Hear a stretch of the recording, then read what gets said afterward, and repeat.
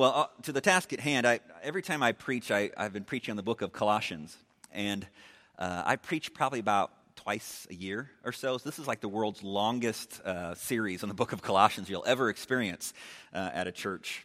And so today we're going to be in Colossians 3. And so since there is time between the times I preach, I do like to share a little bit of a background of the book before we read the passage. And many of you know this book was written by the Apostle Paul, but the church in Colossae was not founded by Paul. It was founded by a guy named Epaphras, who, while Paul was on his third missionary journey in Ephesus, Epaphras heard the gospel while there in Ephesus, then went back to Colossae, shared the gospel there, and a church was raised up through that. And over time, some issues sprang up in the church, especially related to false teaching. And we don't know the exact nature of the false teaching, although we can kind of infer some things from looking at the letter. There's possibly some Jewish legalistic teaching that was being done in the church. There was possibly some Gnostic teaching, and maybe one of the tenets of Gnosticism is that whatever happens in the physical realm has no effect on your relationship with God. The spiritual and the physical are two separate entities. Obviously, that has some heretical issues that the Colossian church would have to deal with. And so Epaphras leaves Colossae and goes to Rome to Paul to say, hey, I need some more discipleship here, some personal discipleship, some training in ministry. And so they meet, and then Paul sends this letter with Epaphras back to Colossae. There's some other letters that were written at that time as well. So that's where we're at. This letter comes back to the Colossian church, addressing some of the struggles that Epaphras had shared with Paul. And then we have this letter here. Let me read what One Study Bible lists as the theme of the book. Okay, it says, Christ is Lord over all creation, including the invisible realm. He has secured redemption for his people, enabling them to participate with him in his death, resurrection, and fullness. And let me read that one more time. It's kind of long. Let me read that one more time so that maybe you can look for some of this theme in Colossians 3 when you read it here in a bit. Christ is Lord over all creation, including the invisible realm. He has secured redemption for his people, enabling them to participate with him in his death, resurrection, and fullness. Now, as we go to Colossians 3, really I see in kind of verses 1 through 17, I see this pattern. I see gospel, put off, gospel, and put on. And so why don't we'll go ahead and read verses 1 through 17 just to kind of get the full picture of that gospel, put off, gospel, put on. And so it's our practice here to stand as we read the scripture, just in honor of God and his word. So would you stand with me? I'll be reading from the English Standard Version. And we'll read Colossians starting in verse 1. And we're going to be hearing more teaching from 1 through 9, but we'll continue to verse 17 in our reading today. So let's start in verse 1. If then you have been raised with Christ, seek the things that are above, where Christ is seated at the right hand of God. Set your mind on things that are above, not on things that are on earth. For you have died, and your life is hidden with Christ in God. When Christ, who is your life, appears, then you will also appear with him in glory.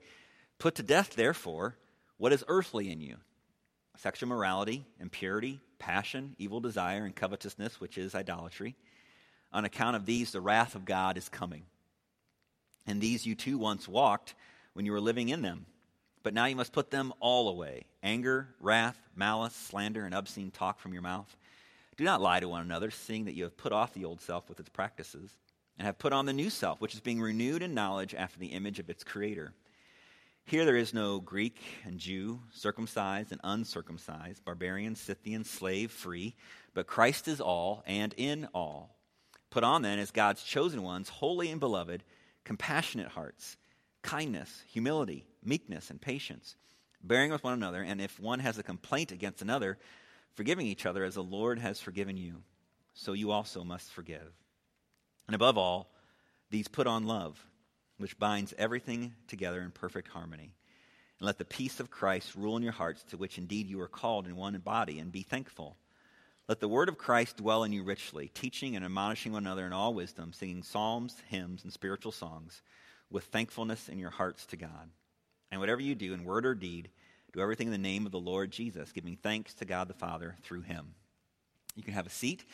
Would you join me in praying just for our time in God's word this morning? Heavenly Father, we recognize our deep need for you. I hope we all can recognize our deep need for you now as we approach this passage. We want to be able to understand the gospel afresh this morning. Lord, those of us who are believers in Christ want to know what it means to put off our earthly desires. And so I pray that our hearts would be open this morning, our minds would be focused, and that we would be resolute to say, Lord, I want to be changed as a result of this time in your word. Would you begin that process in me? Would you begin that process in our church even right now? We pray all this in Jesus' name. Amen. Well, the year was 2000. It was the fall, and Casey and I were experiencing parenthood for the first time. Our Avery was born September of 2000. And we were down in Champaign. We were ministering as part of a campus ministry at the University of Illinois. And I had been invited to a prayer meeting of other campus missionaries and pastors around the campus to pray for the U of I campus. And so they did a devotional at the start, and they broke us off into small groups to pray. And then we, in our little small group, we went around and shared different prayer requests, personal prayer requests, and also ministry prayer requests. And it got to me. And so I said, as any new parent typically does in those prayer request situations, would you pray for my wife and I as we endeavor to be godly parents to our new son? And as I did that, there was a man next to me who had been on the mission field overseas for many years, and he was back in the States now, kind of in his retirement years in a sense, and was ministering on campus. And he kind of broke the norm of just continuing on with the next prayer request mentioned, and he said, Ben, I just want to say this to you. It is possible in our culture today to rear children that want to love and know the Lord Jesus. And as a new dad, those words just kind of washed over me. And I went home and I said them to Casey, and they washed over her as well, because you hear stories of just the challenges of parenthood. And as we stand here on Mother's Day, we know parenting is challenging. It doesn't always go the way we think it's going to go. But that man, he put some fuel, he gave us some fuel to do this parenting thing. And my guess is that, although our interaction was brief, if I would have continued that conversation with him, that he would have said this as he continued, and as you do that, Ben, you need the gospel. You're in desperate need of the gospel. The gospel is the most meaningful fuel that we need to live out our faith in Christ, to walk with the Lord in regards to parenting and every other aspect of our lives. And Paul, here in Colossians 3, writes of that gospel fuel, doesn't he? So the church was struggling, right? They were struggling with that legalistic teaching, the potential Gnostic teaching. They were just struggling with what it meant to walk with the Lord. And Paul reminds them, encourages them to fuel up with the gospel. It's easy to listen to our flesh when we're struggling in our faith. It's easy to look at those struggling around us and say, boy, I just don't have much hope to walk with God. Look how these people are struggling. It's easy to believe that maybe there's not real life change happening in our own lives, or feel defeated by sin. But here's the message, big idea for today. Here's what I want you to leave with. Despite the pressures around us, there is hope to put off our earthly desires. Despite all the pressures around us, there is hope to put off our earthly desires. Which leads us to our first point here. Our first point is that it takes gospel-fueled thinking. That's from verses 1 through 4. I didn't make it into the page notes there. You can write verses 1 through 4. It takes gospel-fueled thinking. Let's go back to verse 1 of Colossians 3. It says, if then you have been raised with Christ, seek the things that are above. It's kind of this if-then statement here. If you have been raised with Christ, then you'll seek the things that are above. There are some other if-then statements that are pretty assured of in this world. You know, if I hit my toe as I came up the stage here, I would grab it and probably hop around and cry out for help. If I were to tell an embarrassing story about my teenage sons and the sermon without asking their permission, then I would have a pretty hard afternoon, I'm sure. There are some if-then statements that are pretty absolute, and how much more is this an absolute statement from God's Word? If you have been raised with Christ, meaning if you've been co-resurrected with Christ, isn't that a great statement? If you've been co-resurrected with Christ, if you've been given new life in Christ, then you would seek the things that are above. Of course you would seek the things above. It is the good and natural or spiritual response to the gospel? Of course I would. I've been raised with Christ. This seeking it's not, oh, yeah, I've been raised with Christ. I should, kind of when it's convenient or, well, when I feel like it, I'll seek the things that are above. We can't help but do it. See, this word seeking here, the idea is striving earnestly. You strive earnestly to seek the things that are above. Now, some of you know that I'm a runner and I enjoy running, but running is hard. Can we just confess that, right? Running is hard, and I have kids that run, and I'm suppressing all the daddy pride right now because they all ran personal records this last week in their meets. You can talk to me later, or I might put that on Facebook or something, but really excited for my kids in that. But running is difficult. And then they have these events called the hurdles, where they put things in front of you as you run. Like, that doesn't make sense to me. Like, it's hard to run, and now you're going to make it harder for me. I have to jump over obstacles to get to a finish line. Well, this last week, we were at the Mid-Illini Conference track meet, and they're running the hurdles. And it's a high school track meet, so my boys are running, and they don't do the hurdles. God bless the hurdler, I tell you. Because this young man, I don't know what school he's from. It was a red singlet. It was either Pekin, Morton, or Metamora. And he takes off in the hurdles, and he's doing really well. It's the fast heat of the hurdles, so he's one of the top guys, and he's jumping over these hurdles. And then about 4 hurdles in, he clips one, stumbles, goes hands first, head first into the next hurdle, and then his face, his cheek, bam, on the track. And the whole crowd goes, ugh, and waits. And the rest of the boys obviously are still heading down the track. This young man gets up, starts running, jumps over the next hurdle, jumps over the next hurdle, jumps over the next hurdle, and gets to the finish line. And we all just go crazy. What was inside that boy? There was nothing stopping him from getting to that finish line that day, right? Now, I know some of you who aren't like sports enthusiasts, you may, a Sports Illustration. You might be, okay, wake up, because here's the point here. This boy had this young man had this desire to strive, right? He was earnest. I am going to get to that finish line. Here's where the illustration breaks down, right? He had a finish line. On earth, for us, for believers, we get to keep striving.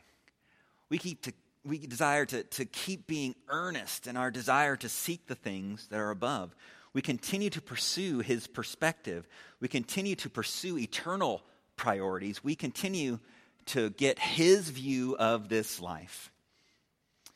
Now we see here that Paul's rebuffing that potential Gnostic view that, hey, seeking spiritual things and what happens here on earth, those are like separate in the Gnostic teaching. Paul's connecting them, right? We get to keep seeking as we're here on earth. Seek what is above. Then the verse goes on here to say, seek things that are above where Christ is, seated at the right hand of God. We need to remember the gospel here, right? Christ is what? He's seated. Why is he seated? Okay, now Baptists, get your hands out of your pockets. Get them out from underneath your thighs. This might be a two-hand moment for us, right? Okay, I know we're a historically Baptist church, but we might need to raise our hands on this. Christ is seated at his place of authority, having fully defeated sin and death. Fully defeated sin and death. And as a response to his work on the cross, we passionately seek his eternal perspective. We strive earnestly to seek that eternal perspective. So verse 1 is about striving. It's coupled with verse 2, right? Verse 2 is about concentration. Let's look at verse 2. Set your minds on things that are above, not on things that are on earth. This setting here means to think, to have an inner disposition that is continuous. It's concentrated. Now, I don't know about you. I'll speak to the moms here since it's Mother's Day. Sometimes moms, at least with some of our children, you're trying to instruct them and they lack concentration. Hey, here's what I want you to do next. And they're, yeah, okay. Are you listening to me? Yeah, I'm listening. Yeah, okay. What we had done when our kids were small is we would, as their eyes are wandering over, we'd approach them and we'd gently take their very gently, take their head in our hands, and we'd say, okay, here's what we want you to do. Teeth, pajamas, bed. And maybe their head's still wobbling, so maybe we have to kind of strengthen our grip a little bit. We say, teeth, pajamas. Can you say that with me? Teeth, pajamas, bed. Okay, say it back to me. Teeth, pajamas, bed. Okay, great. Go. And we'd hope they have this inner disposition, right? This concentration to focus on what they're supposed to focus on.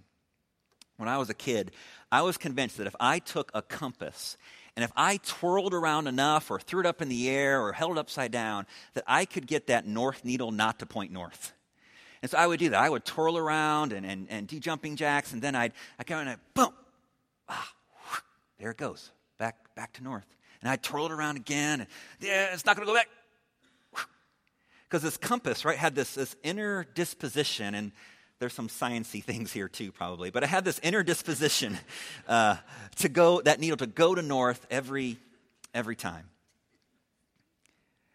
There's this mindset that the believer has to do things like Philippians 4:8. Finally, brothers, whatever is true, whatever is honorable, whatever is just, whatever is pure, whatever is lovely, whatever is commendable, if there is any excellence, if there is anything worthy of praise, think, have this disposition, have this concentration to think about these things. Now, as I say that, what I don't want you to hear is, a shaking finger in your face saying, you better do these things, because this is not just a have to, it's a get to.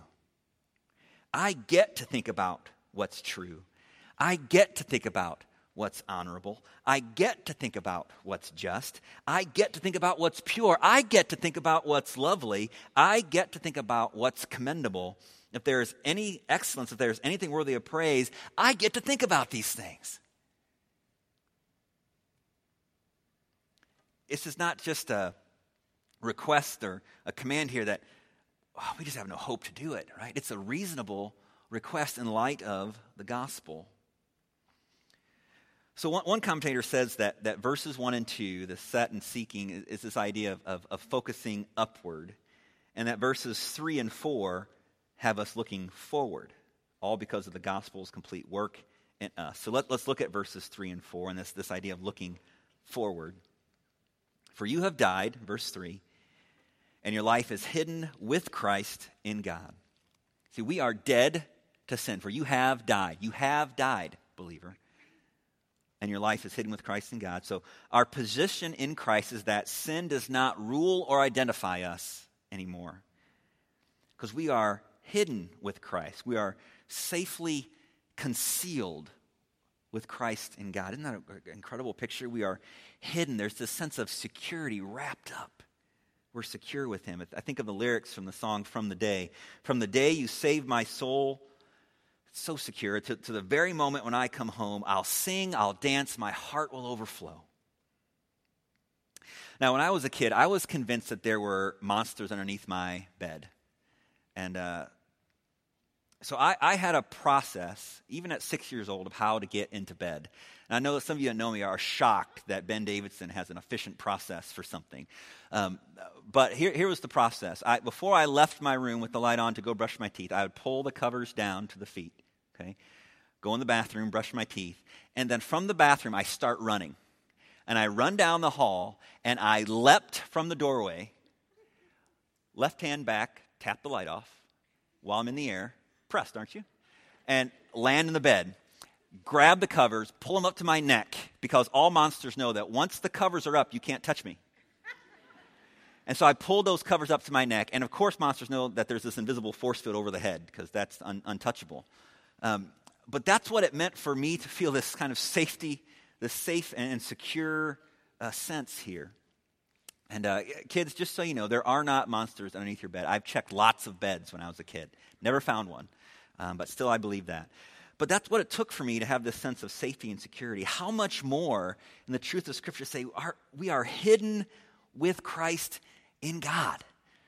So kids, if you're struggling with that idea that there's something in my bedroom, you can be hidden with Christ in God. You can be safe and secure in Jesus. And your parents can too. Verse 4, when Christ, who is your life, appears, then you will also appear with him in glory. As we look forward here, who is Christ? He is your life. He is your life. And when the rapture comes at the end of days, we will appear with him in glory. We will be with Jesus. And we look forward to that day. See, the gospel should just enrapture our lives. Now, I've taught a class kind of on a monthly basis. There's another one here later this month that you can, I think it's probably on our website. But it's called Making Conversations Gospel-Centered. And the idea of the class, we're using this book called Evangelism by Stiles. This is his last name. And the idea is creating a culture of evangelism within the church. And the idea is that as churches, we sometimes believe that evangelism is like pushing this boulder up a hill. Oh, I got to share my faith, and it's so hard, and it's scary, and I think what Stiles writes about is who said evangelism has to be scary? Who was the person that said that first? Because I'd like to talk to that person and take him out to the back. You know, because why is that a scary thing? Who is Christ? Your life. You've been hidden with Christ in God, right? And so when you brush up against me, there should be this like gospel ooze that comes out of me and onto you because I'm just so excited about the gospel. And the gospel is not something that becomes scary. It's just me talking about my life. And I love what Stiles says in the book Evangelism. It's part of the 9 Mark series. He says it no longer becomes pushing this boulder up the hill. It becomes chasing the ball down the hill. Woo! We're sharing our faith because Christ is our life.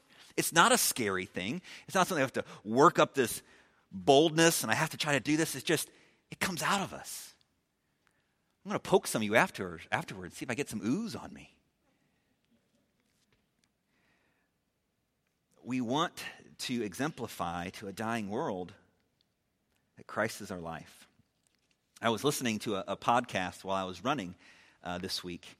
And for those of you who think, podcast is really high-tech, techie thing, let me just help you. It's a recorded message that's posted to the internet.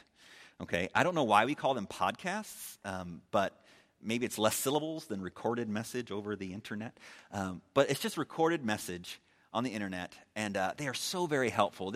I've downloaded the app, the Gospel Coalition, and if you download that app, click on Media, and you've got podcasts galore. So I was listening to one by Mark Dever about our changing culture and standing up for Christ in our changing culture, and he said this statement.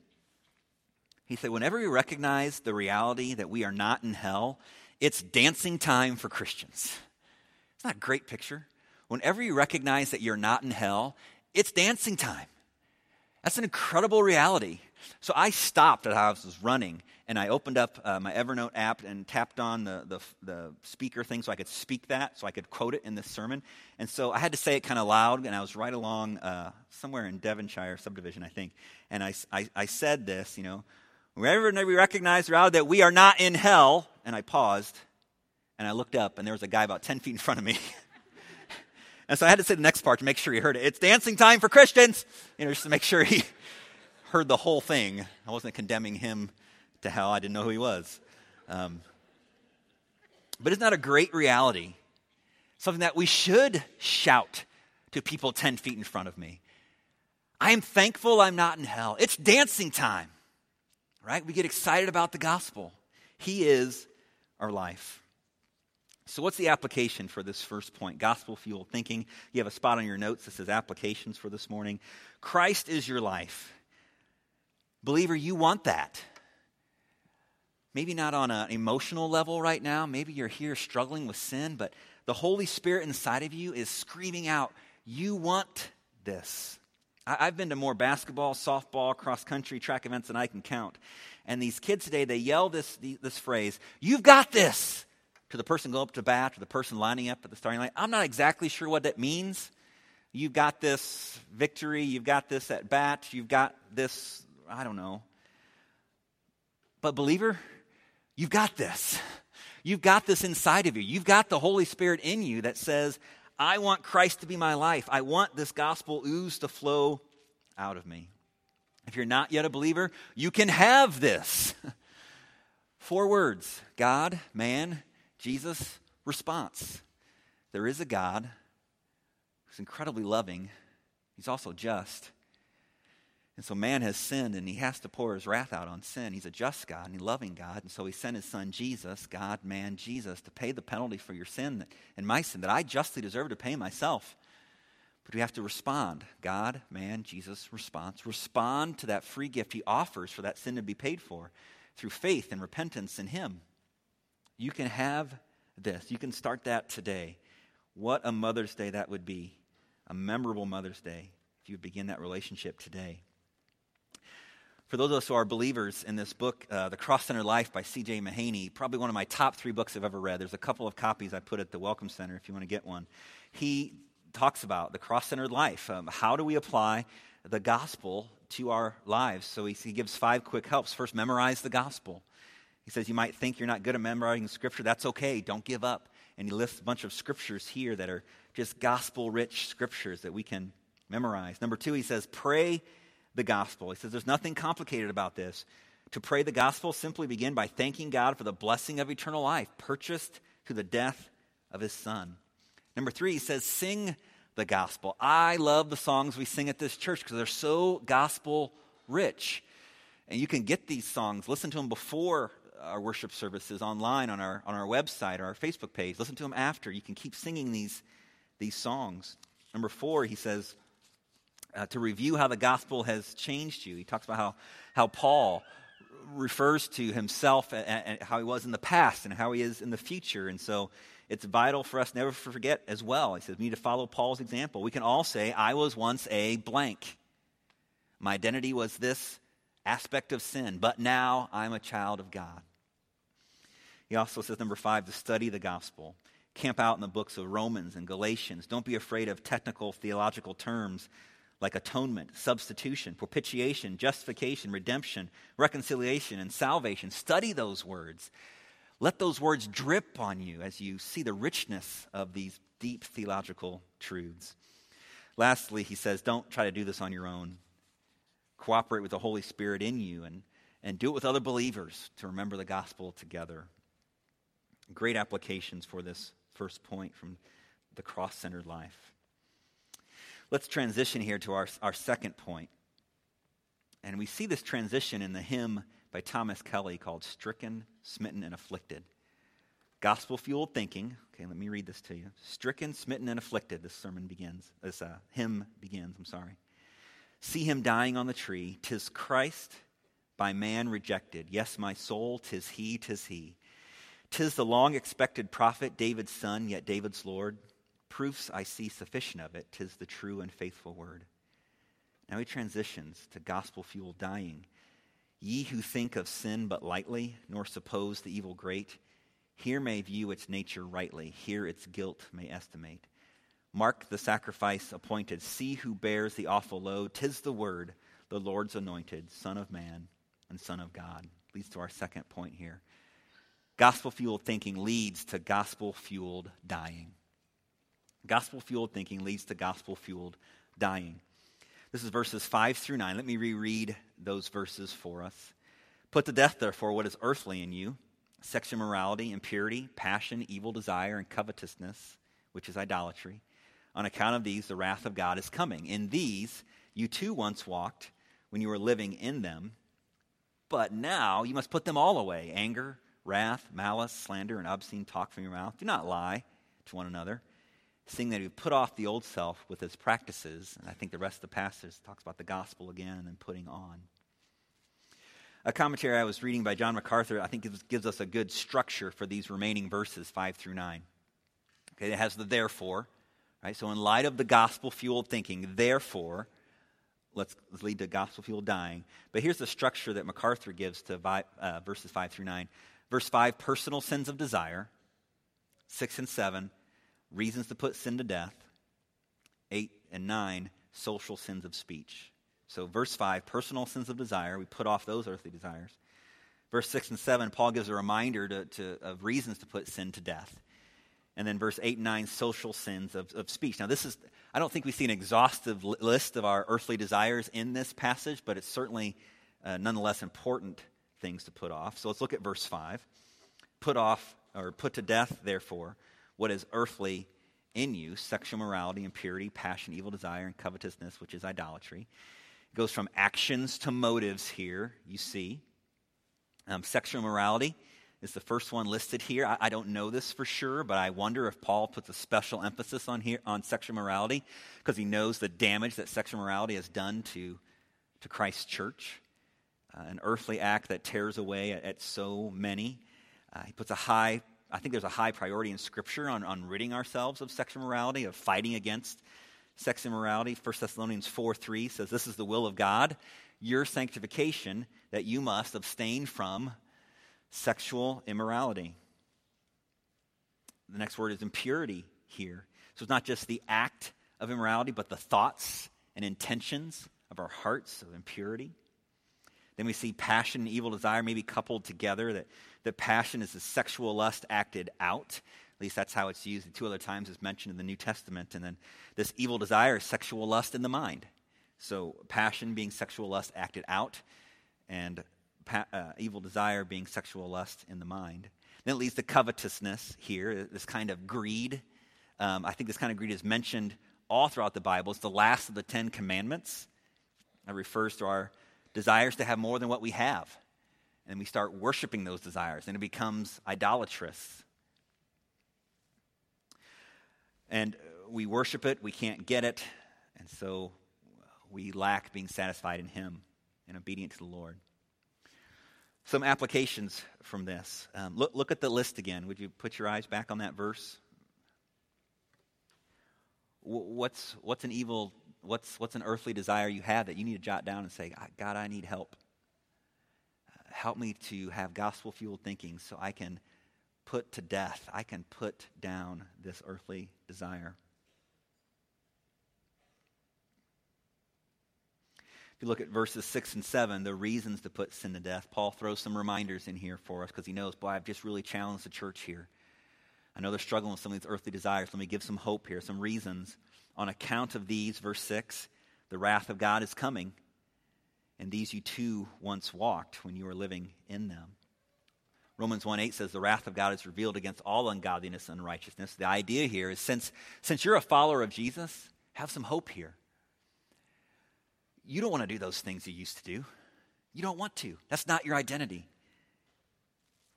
You've experienced the joy of knowing God and full forgiveness. You surely don't want to participate in these things that the children of wrath would participate in. You used to walk in those, verse 7. You used to walk in those while you were living in them, but no more. But no more. Going on to verse 8 and 9, the social sins of speech Paul addresses here. But now you must put them all away, he says. The idea of putting them all away is like taking a complete set of clothes off and putting them completely aside. I'm done with these things. I'm done with anger. Anger is this resolute, deep bitterness. It's like a smoldering fire that's there. It doesn't bring about the righteousness of God, James 1 says, but it's a smoldering fire. It's closely related to wrath, the next word. That word in the Greek is thumos. I had a seminary professor that said wrath is like this explosion. It's this thumos of anger coming out of us. And so you see they're closely related there. Anger and then this wrath, this thumos, this explosion of anger. It leads to malice. J.B. Lightfoot calls this the vicious nature bent on doing harm to others. Maybe it's in this context of speech even. I am bent to harm people with my speech. All these three things lead to slander, don't they? Anger, wrath, malice lead to slander. This word, when it's related to God, it's called blasphemy, this Greek word. But when it has people after it, it's slander. Okay? Obscene talk, abusive speech intended to hurt. We're held accountable for this. According to Matthew 12:36, every careless word is a word we will be held accountable for. And lying. Satan has been called the father of lies. He's not your daddy. He's not your father, right? So we don't follow in his footsteps. In that podcast I was listening to, Mark Dever said this next phrase. I'm paraphrasing here. I don't think I got the exact quote here. I was running and trying to speak into my phone. give us some hope here to putting these things to death. He said, nothing on the earth can rule and succeed in your life any more than the crucifixion defeated Jesus. Is that hope for you as you endeavor to put off your earthly desires? Nothing, none of these earthly desires can rule and succeed in your life any more than the crucifixion defeated Christ. And we know the end of that story, don't we? He conquered death. Death could not hold him. And we have that Jesus to turn to. There is a need for us to focus on the gospel and to starve ourselves of focusing on these earthly desires. There's a phrase that we say in our household: garbage in brings garbage out, and Bible in brings Bible out, right? If we don't starve ourselves with earthly desires, we just keep taking it in and wonder, why am I still struggling? That's because what we're taking in. We need to take the Bible in. We take the truths of God's word in, and that's what will come out of us. So let me ask you this question, thinking of the applications there at the bottom of your sheet. Did you come today weary of earthly desires? Look at that list back again. The social sins of speech we just covered: anger, wrath, malice, slander, obscene talk, lying. Oh, it's just a little lie. It's not that big of a deal. That's an earthly desire. We're supposed to put that to death. You become a little weary? I have great news for you. Take heart. Despite the pressures, your flesh, the culture around you, it is possible to put off your earthly desires. Jared Wilson, when asked about the gospel, said this: the gospel provides freedom from the past, the gospel provides power for the present, and the gospel provides hope for the future. Freedom from the past. You're not condemned anymore. Power for the present, to put to death your earthly desires, and hope for the future. So, like the new parent, wide-eyed, looking for some fuel to be a good parent, believer, our Savior, who can identify with you in every way, says to you, it's possible to put off your earthly desires when fueled with gospel thinking. Let me pray that would be true for us. Heavenly Father, we are just desperate people. We're more desperate than we realize. God, we need to be more desperate. We're in need of your help, in need of the gospel to fuel our thoughts, our everyday thoughts as we sin, as we leave this room, as we are impatient with a child running in the hallway, as we're impatient with someone who bumps into us and doesn't say, excuse me. God, will the gospel fuel our thinking? Help me to put off an earthly desire right now, Father. Help me to have compassion on that child, the compassion on that person. They're in need. I'm in need. I'm no better than them. God, the gospel is the great equalizer. The ground at the foot of the cross is flat.